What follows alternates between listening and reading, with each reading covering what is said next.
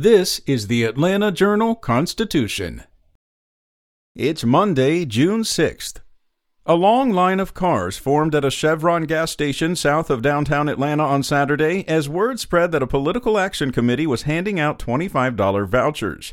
Now the Pro-Herschel Walker group's giveaway is fueling a different sort of backlash. The initiative was designed to highlight rising gas prices, a top issue for Republicans hoping to capitalize on inflation and economic uncertainty to unseat U.S. Senator Raphael Warnock. Motorists in the heavily Democratic area were handed a combined $4,000 worth of vouchers, along with flyers promoting Walker, a former football player who is now the Republican nominee. Democrats and voting rights groups quickly criticized the stunt, questioning how offering fuel vouchers to support a political candidate could be allowed in a state that bans groups from distributing refreshments to waiting voters in line to cast ballots.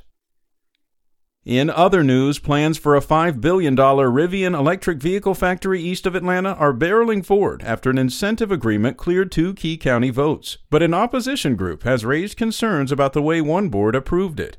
A lawyer for Morgan County Land, Sky, and Water Preservation has sent a series of letters to the county's Board of Assessors attacking the legality of the Rivian deal and the board's action. Atlanta attorney John Christie, who represents Rivian opponents, has raised questions about the way the Rivian lease was struck, contending the automaker shouldn't be exempt from paying typical property taxes. He also argues the board's vote should be invalid because the group's chair refused to allow public comment at the meeting in accordance with a board policy. The opposition group, meanwhile, is also fundraising to support potential legal challenges.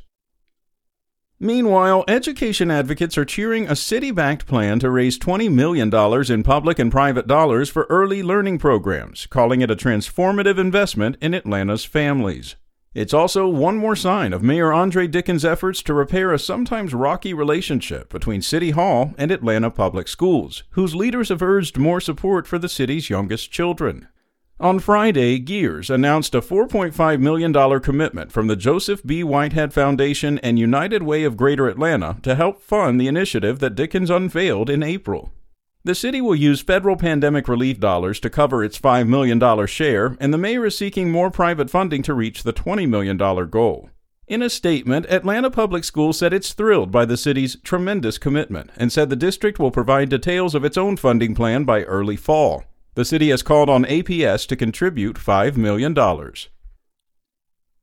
And MARTA has spent more than half the proceeds from an Atlanta sales tax on enhanced bus service and other operations. Now, critics fear it will hinder the agency's plans for new transit lines. Atlanta voters approved the half-penny sales tax for transit expansion in 2016, and MARTA later approved a $2.7 billion expansion plan that included 29 miles of light rail, 13 miles of bus rapid transit, and other improvements. The plan also included $238 million for new bus routes and enhancements to existing routes. According to a recent report to the Atlanta City Council, MARTA has spent $181 million of the $371 million collected so far on enhanced bus and paratransit service and related capital costs. It spent an additional $15.3 million to operate and maintain the Atlanta streetcar.